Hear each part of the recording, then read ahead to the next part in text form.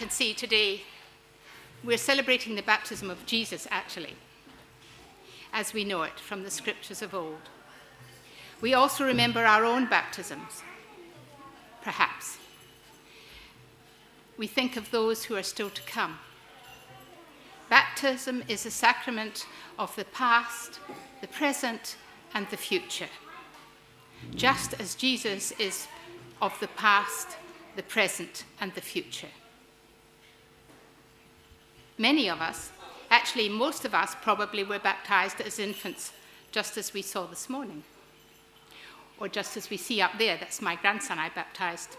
Some of you will remember a few months ago. Some of us maybe were baptized in different denominations.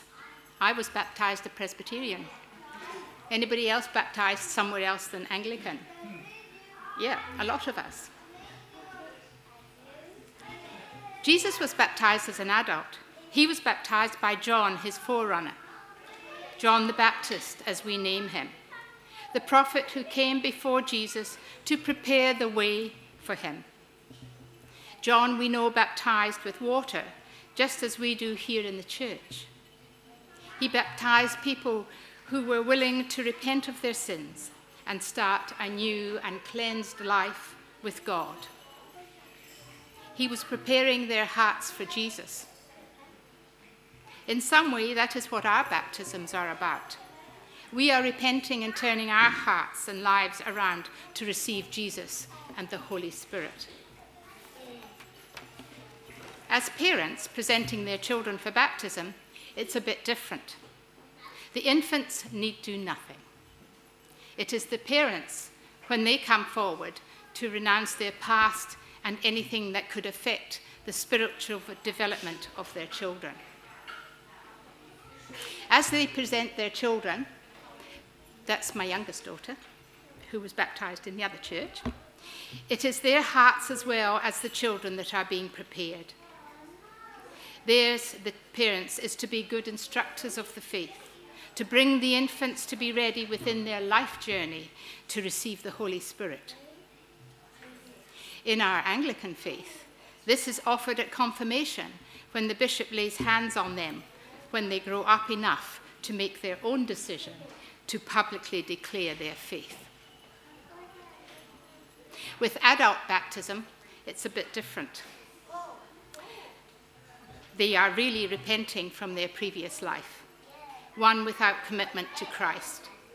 As they are baptized, it symbolizes by their entering of the water, into the water, like they did in the Jordan, and washing away their sins. With this action, they are ready and open to receive Christ and the Holy Spirit into their hearts and lives. So, why does Jesus go to John, the man who said he was not worthy to untie his sandals, and expect John to baptize him? That's something we could all question. Could it be that Jesus does it to be an example for others? It could be a way of a public acknowledgement of Jesus entering into his ministry. Or it could be that Jesus, in obedience to God, his Father, was baptized so that God could bless him and fill him with the Holy Spirit in order that he was fully ready as God sent him out into his ministry with his blessing. This scene that we've just read about is the first time in the New Testament and one of the few times when we hear of the three persons of God acknowledged together. It is one of the great Trinitarian passages. Jesus, in his humanity, enters the river as others did. The Holy Spirit, in the form of a dove, comes upon him and fills him with the Holy Spirit. And God speaks his blessing upon him. It is God, the three in one, as we see in Genesis, as God created the world by his word through the Holy Spirit. How appropriate then that at the very start of God's new recreation, there would be the same view of the whole Godhead, the triune God. This moment of glory was then, and it still is today. At baptism, we not only acknowledge God the Father, Son, and Holy Spirit as we baptize, as our faith, but we also know that these people are touched with water. They are in the holy presence, as we all are, of our Almighty God, our Lord Jesus Christ, and the Holy Spirit. This is the most significant part of our faith. In the Acts reading, Paul instructs those who are baptized by John with water to take it further, that they had changed their lives but still needed to receive the Holy Spirit. Paul is reiterating all that Jesus taught. I remember on one Alpha course, as I used to lead the Alpha course at St. Christopher's for several years, on one weekend when we go away to introduce the Holy Spirit, as was the usual format, we watched the video about the Holy Spirit and then broke into our small groups to discuss and pray. One young man in my group asked us to hurry up because he was eager. By the time we got into the room and all gathered around, I looked at him and laughed gently. "You don't need prayer," I said. "You are so filled with the Holy Spirit."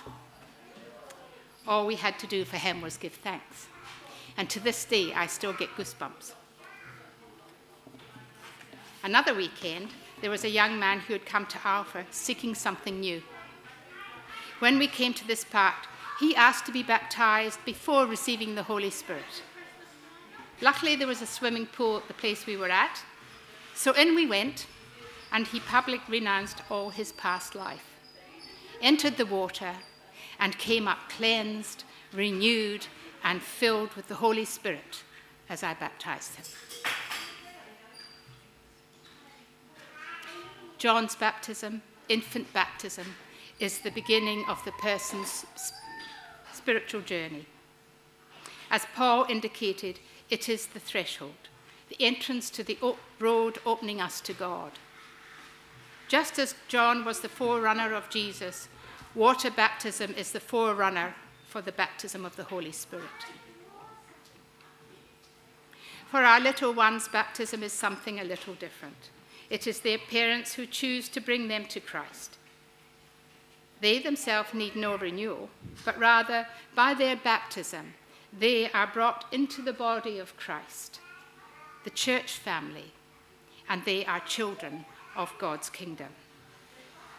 As they grow up, they are being prepared to receive the Holy Spirit when they are ready, and they choose to complete their new life in Christ for themselves. So as I finish, may we take a moment to acknowledge our baptism from our hearts and remember all those we support, encourage, and help on their journey with Christ. So in this moment of quiet, I'm going to just repeat our vows of baptism as we sit in the quiet. So we may prepare our hearts and be renewed in our promises for this year.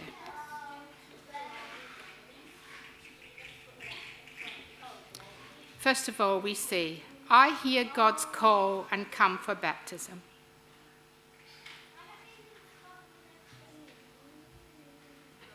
And then we say, I renounce all evil.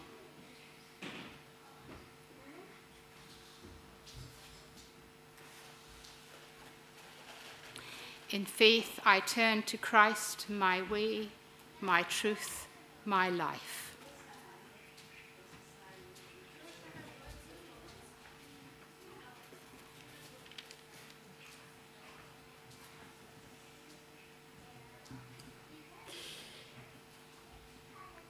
Let us, the baptized, affirm that we renounce evil and commit our lives to Christ.